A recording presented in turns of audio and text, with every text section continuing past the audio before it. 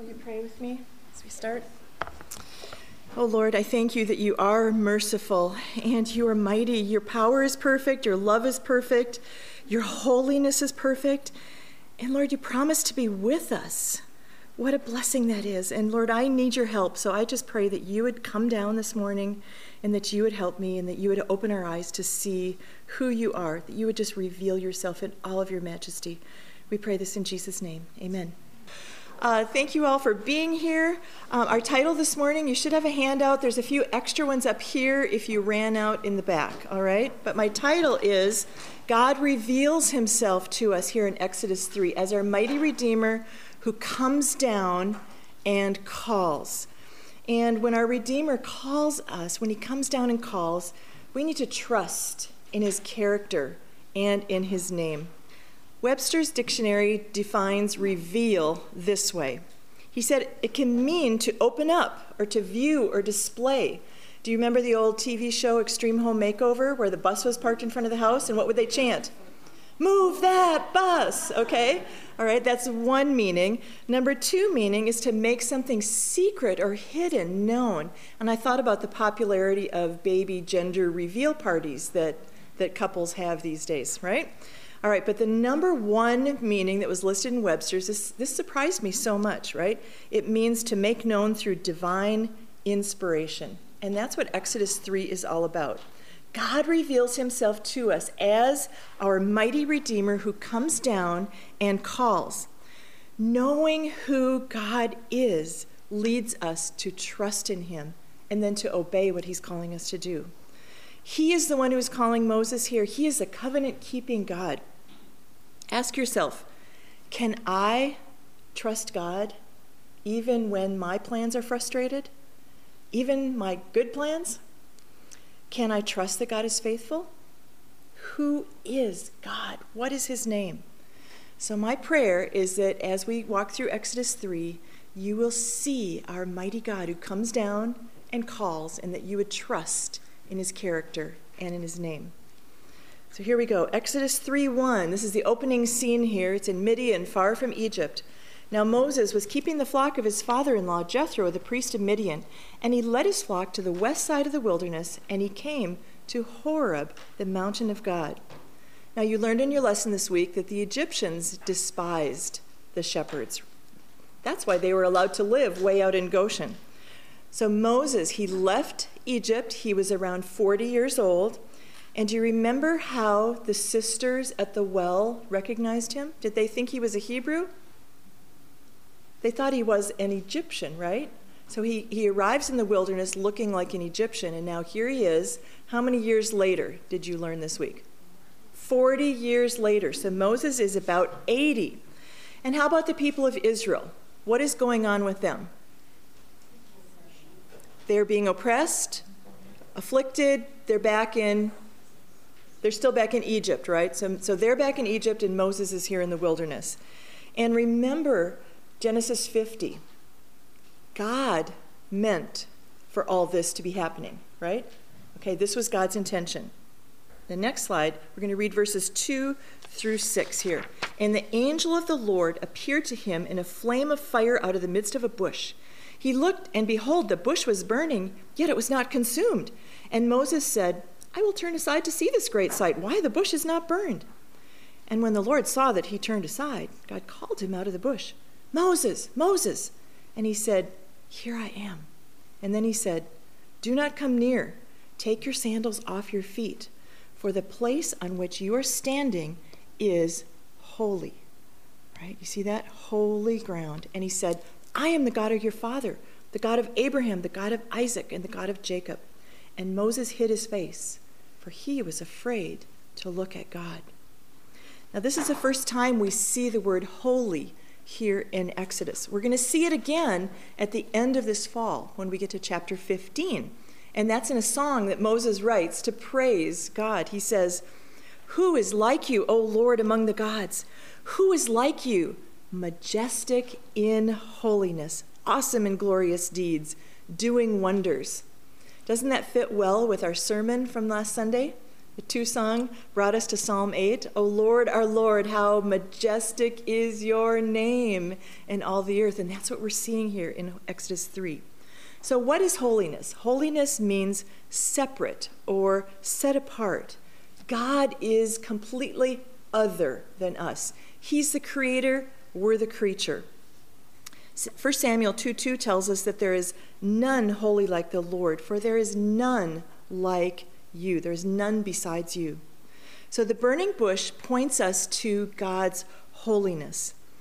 First, Moses encounters here what is called the angel of the Lord. You notice that there. And he speaks as God. Scholars think this is a pre-incarnate form of Jesus Christ, who is meeting Moses in the bush here. Moses met Jesus. And do you remember later in the Gospels, does Jesus meet Moses again? Do you remember? On the Mount of Transfiguration, right, they meet again.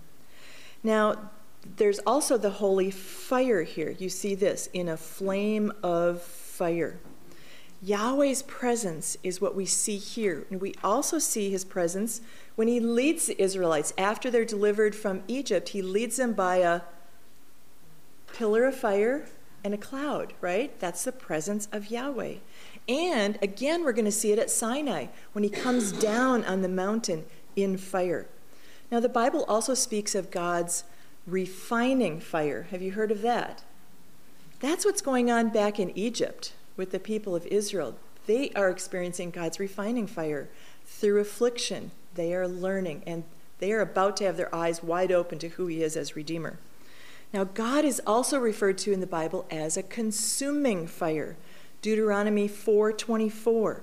He could consume us all. We deserve his judgment, don't we? And yet, what do we get? His mercy. And Egypt is going to get the fire of God's judgment. Now, God is a God of perfect justice, and he will judge precisely. He's never out of control. He's not like a forest fire. Here he's in this bush, right? And it's not consumed, right? This also points to the self-sufficiency of God and the eternality of God. The fact that this bush is burning and yet it is not consumed. God's glory never fades. It never dims.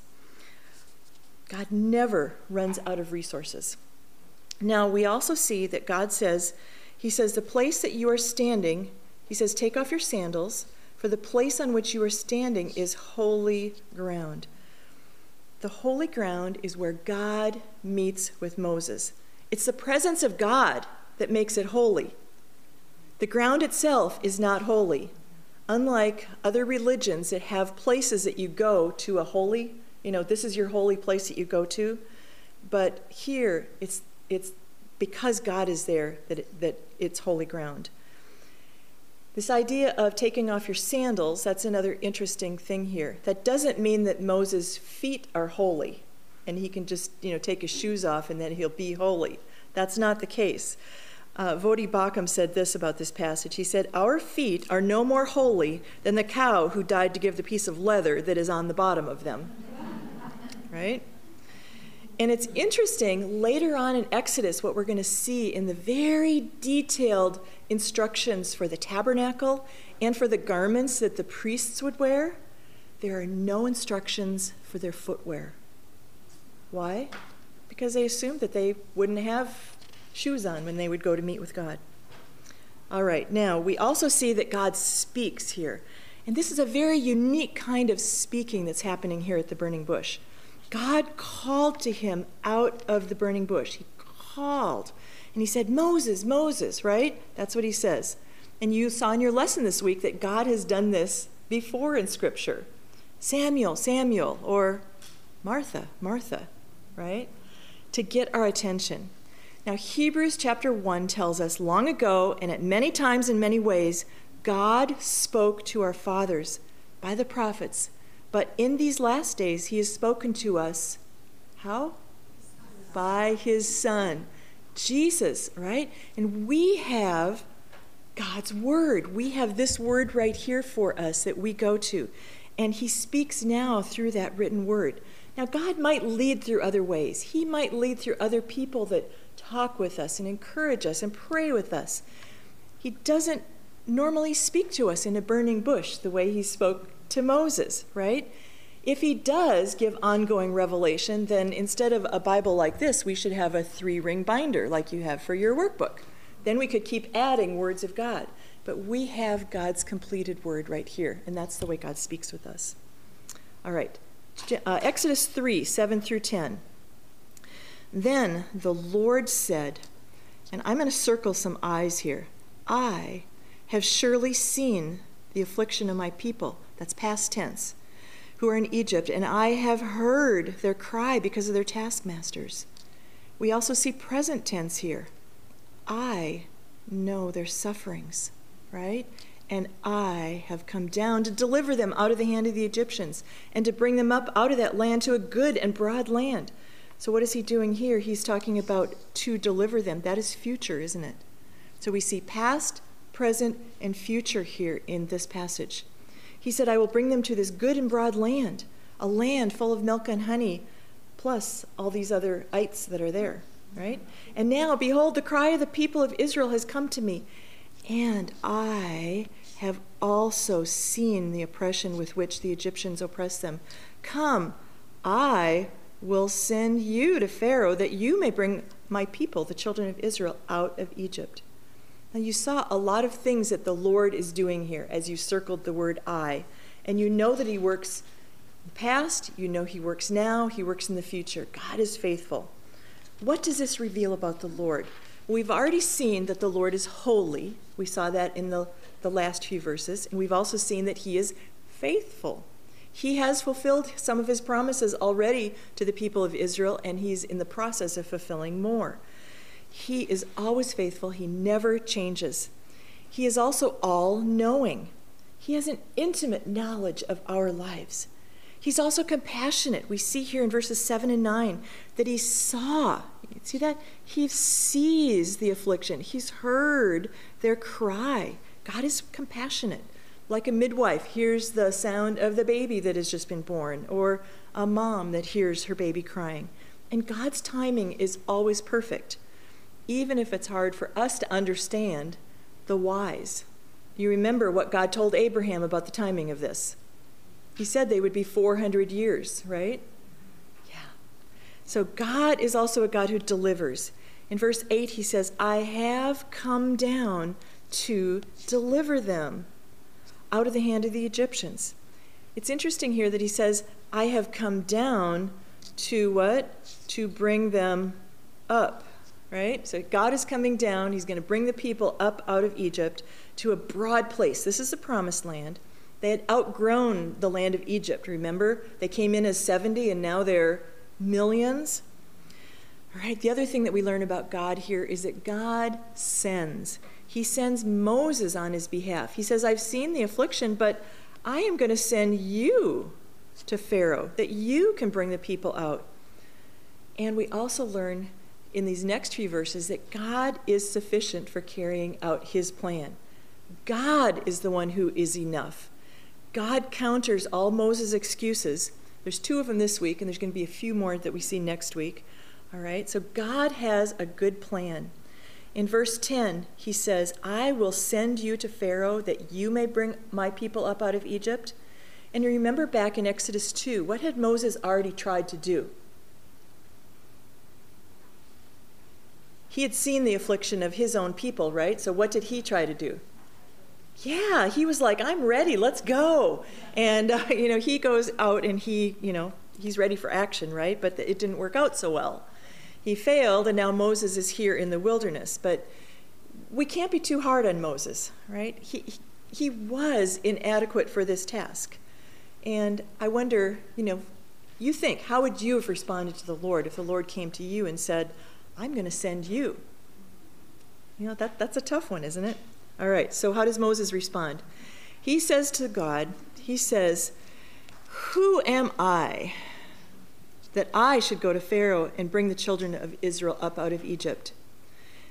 All right, but then God says, but I will be with you, and this shall be the sign for you that I have sent you. When you have brought the people out of Egypt, you shall serve God on this mountain. So Moses' first excuse is, God, I'm a nobody. And what would our worldly wisdom say that we should do to counsel Moses at this point? Well, Moses, you're a special guy. Your mom put you in a basket in the river, and Yahweh saved you, and you were educated in the palace, and oh Moses, you are uniquely gifted to lead the people, right? But God doesn't build him up that way, right? He doesn't build up Moses' confidence in his own abilities or in his reputation, but he really replies, it's not about you, Moses. It's not about you. It's about me. I want you to know who I am. I will be with you. And so this is not about Moses' competence to lead the people. It's about God doing all the work. And so when our Redeemer comes down and calls, who do we trust? We trust in him. We trust in his name and in his character to be with us. So Moses ignores those I statements that we saw back here. Right? I will do this, I have done this, and instead he focuses on himself here. Now, he's been a fugitive in the wilderness for 40 years. He's probably a grandpa even at this time, and he's old. That's encouraging to me. God still uses us that are older. He's been tending sheep. He has no army. Remember, he has no weapons. And he'd likely become a little rusty in his language skills. And so who am I is really a pretty good question. And what is the answer? God says, Moses, you are nobody, right? That's what qualifies you for the job, all right? That's what qualifies us when God calls us, is that we're nobodies as well, all right? Without him, we are nothing. We are only doing what we're doing because of God's Spirit in us, abiding in us, all right? So it should be very encouraging that God uses nobodies like Moses and like us for his plans. So why do we struggle with feelings of inadequacy then? Well, fundamentally, it's because we are inadequate, all right? We aren't enough in ourselves, but he is sufficient for everything that we need. And aren't you glad that God's plan didn't depend on Moses' unique competency as a leader? We don't have to look at Moses and say, well, he was something special, he could do it, but I'm nobody and I can't. That's where we can level the ground here. Yahweh, the Lord, is the true deliverer, and his answer to Moses explains why he will be successful. And it's not because of who Moses was. It's who God is. So God is really patient here in his answer, isn't he? He assures Moses, I will be with you.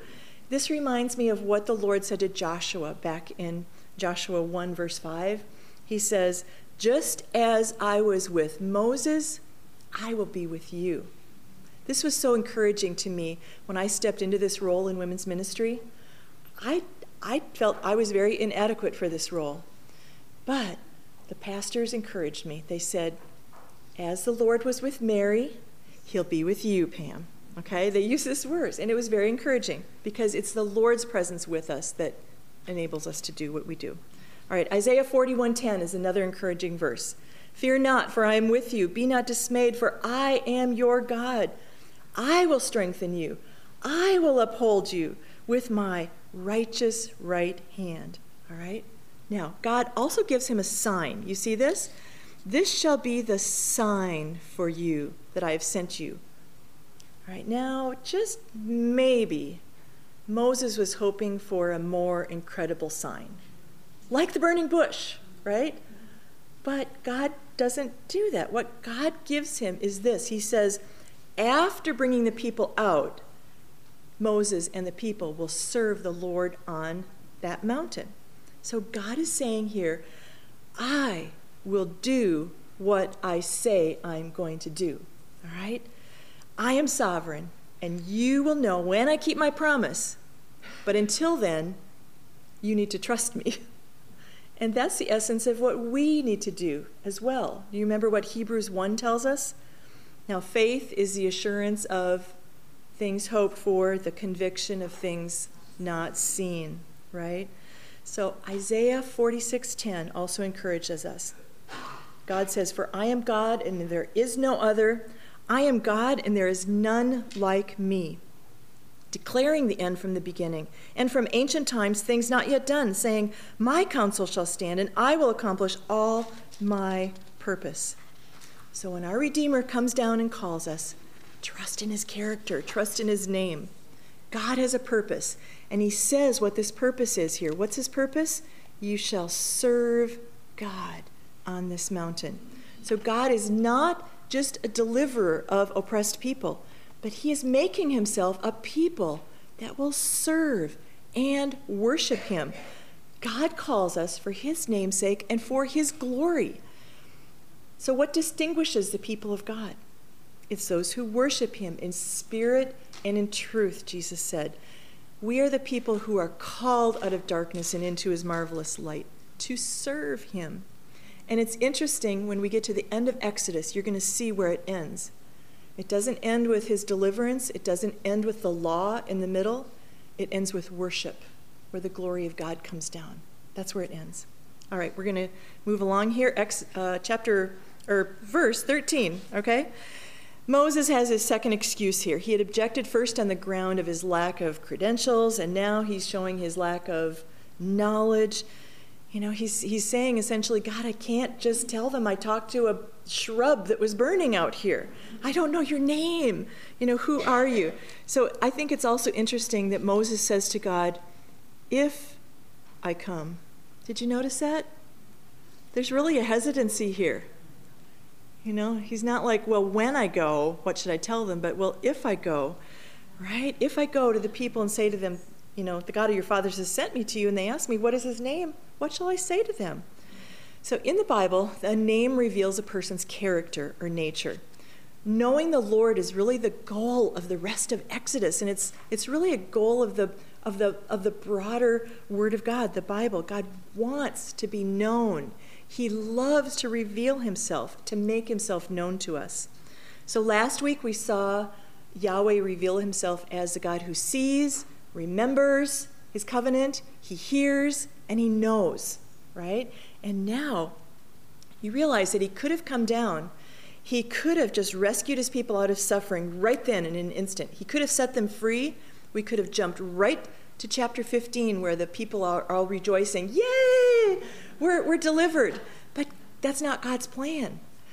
He could have sent Pharaoh and said, tell Pharaoh we're out of here, goodbye. And Pharaoh could have said, all right, goodbye. Right? But he doesn't. God doesn't move in Pharaoh's heart to do that as well. They could have skipped the plagues. They could have skipped all of that. But God chose to reveal himself to the people of Israel in this way, through all the things that he had planned. All right, let's go to verse 14. Then God said to Moses, I am who I am. And he said, say this to the people of Israel, I am has sent me to you. God also said to Moses, say this to the people of Israel, the Lord, the God of your fathers, the God of Abraham, the God of Isaac, and the God of Jacob has sent me to you. This is my name forever. Thus I am to be remembered throughout all generations. Did you notice the parallel statements here? Okay, God says, I am who I am. He says, I am, but he also says, the Lord, the God of your fathers. What ties those things together? Did you notice this? I am has sent me to you. Do you see that? What does he say down here? The Lord, the God of your fathers, the God of Abraham, have sent me to you. Do you see how those are tied together? I am who I am. I am is the God of their fathers. It's the same God, all right? This name, Yahweh, means the Lord. This is all caps in your Bibles. And the fancy name for this is tetragrammaton. All right, that's a scholar's way of saying that it's got 4 consonants, no vowels, and it's God's divine name. This follows, the ancient Jewish custom was that they would not put the vowels in there so that you would not know how to say God's name, and you wouldn't then profane his name by speaking it. So instead what they would do is they would say Adonai, which is also Lord, that we know in our Bibles with the the small letters. Do you see that? So when you see Lord with the capital L and small O-R-D, you know that that's Adonai. And Yahweh is the name that is this right here, all caps. All right, that was just an aside. All right, we're going to go to the next section, verse 16 through 18. All right, we're going to notice as we read this also the things that are past and future, okay? So God says to Moses, he says, go. He says, gather the elders of Israel together and say to them, the Lord, the God of your fathers, the God of Abraham, of Isaac, and Jacob, has appeared to me, past, saying, I have observed, past, you, and what has been done to you in Egypt. Right? That's all past there. Now he switches. He says, and I promise that I will bring you up out of the affliction of Egypt to the land of the Canaanites, the Hittites, the Amorites, the Perizzites, the Hivites, the Jebusites, a land flowing with milk and honey. And they will listen to your voice, also future. And you and the elders of Israel shall go to the king of Egypt and say to him, the Lord, the God of the Hebrews, has met with us. And now please let us go a 3 days' journey into the wilderness that we may sacrifice to our God. So we see here that God is calling Moses. He outlines what he is to do and saying he will equip Moses. And the good news, not only is God going to be with him, but what is he telling him? He's not going to be alone from a human perspective. He also says, gather the elders of Israel together. All right? And what does God promise? He says, they will listen. All right? And the elders will go with you to the king. All right, so Moses is not going to be all alone as he goes in here. Now, let's go to the next slide because we're running out of time. Of verses 19 through 22, he says, but I know that the king of Egypt will not let you go unless compelled by a mighty hand. So I will stretch out my hand, and I will strike Egypt with all the wonders that I will do in it. After that, he will let you go, and I will give this people favor in the sight of the Egyptians. And when you go, you shall not go empty, but each woman shall ask of her neighbor, and any woman who lives in her house, for silver and gold jewelry, and for your clothing. You shall put them on your sons and on your daughters, so you shall plunder the Egyptians. All right. God was going to compel them by his mighty hand. He was going to send all these plagues that would propel the people out of Egypt. Now, just a quick note about this word plunder right here. Throughout the Bible, we see a theme of God delivering his people and then giving them gifts. All right? And this became a practice in the Israelites' time in the law. When someone would sell themselves as a slave to a fellow Hebrew, after 7 years, God told them to let them go, but not to let them go empty. He said, when you let them go, load them up with stuff and let them go so they can begin their life with extra stuff. And this is really a picture of Jesus. I'm going to get to that in a minute. Now, in Exodus 4, when we meet next time, we're going to see Yahweh and Moses have this ongoing conversation. How do we see Jesus in Exodus 3 as we wrap up? Well, Moses and David were shepherds, and Jesus is our good shepherd. He is the one who lays down his life for his sheep. Jesus also comes down, just like Yahweh came down to bring the people of Israel up. Jesus came down, and we celebrate that at Christmas, don't we? We celebrate that in what's called the Incarnation. And we see that in Philippians 2, where Jesus, who is in the form of God, did not consider that something to be grasped, but he humbled himself. He came down. He became in our likeness, right? Now, Yahweh also called Moses. He also called Israel. But now, thus says the Lord, he who created you, O Jacob, he who formed you, O Israel, fear not, for I have redeemed you. I have called you by name. Now, Jesus called his disciples, and when God calls us, it's an effectual calling. 2 Timothy 1:9 said, he saved us and called us to a holy calling, not because of our works, but because of his own purpose and grace, which he gave us in Christ Jesus before the ages began. Moses was told, do not come near. But it's through Jesus that we can come near. Romans 3 tells us that no one is righteous, no, not one, but the good news of the gospel is that Jesus died to give us his holiness so that we can come near. Hebrews 10 tells us we have confidence to enter the holy places by the blood of Jesus, by the new and living way that he opened up for us through the curtain, that is, through his flesh. And since we have a great priest over the house of God, let us draw near with a true heart and full assurance of faith. Then, in Mark 12, Jesus actually quoted this Exodus 3. All right? He was in a debate about the resurrection, and he said, God is not a God of the dead, but a God of the living. Now, in verse 6 of Exodus 3, we saw that Moses hid his face because he was afraid to look at God. And Colossians 3 tells us that believers have been raised with Christ, and we have been, what? Hidden with Christ in God. We don't need to hide from God because of Jesus. Now, some of you studied the Gospel of John with us a couple of years ago, and so you know that Jesus referred to himself as I am. In fact, in John 8, they wanted to pick up stones because what he said was, truly, truly, I say to you, before Abraham was, I am. That's quite a contrast, isn't it? Abraham was, Jesus says, I am. I'm not going to read through all of these. I'll send them to you this week, but I just wanted to close with Jesus promised too that he would be with us. Just as Yahweh promised Moses that he would be with him, Jesus promises that he has all authority and he will be with us. Now, final word about plunder here. This was part of God's plan that he was working out for the people of Israel, that he would fight the battle for them. And a spoiler alert here.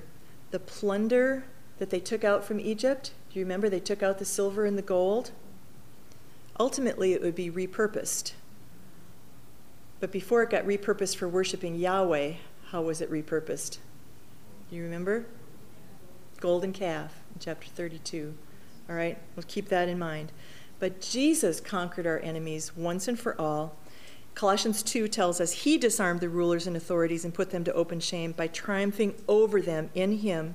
And then Ephesians 4 tells us when he ascended on high, he led a host of captives and he gave gifts to men. He gave gifts to us. We have a mighty and a merciful Redeemer who has revealed himself to us so that we will stand in awe of his holiness and that we would trust him, trust his character and his name, the great I am. Would you pray with me?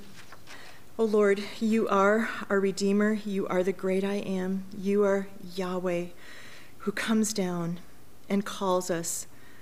God, there is no one like you. There is none beside you. So Lord, I thank you that you have given your life for us that we might be saved. Thank you for calling us. So I pray that you would help us to trust in your character, to trust in your name. We pray this in Jesus' name. Amen.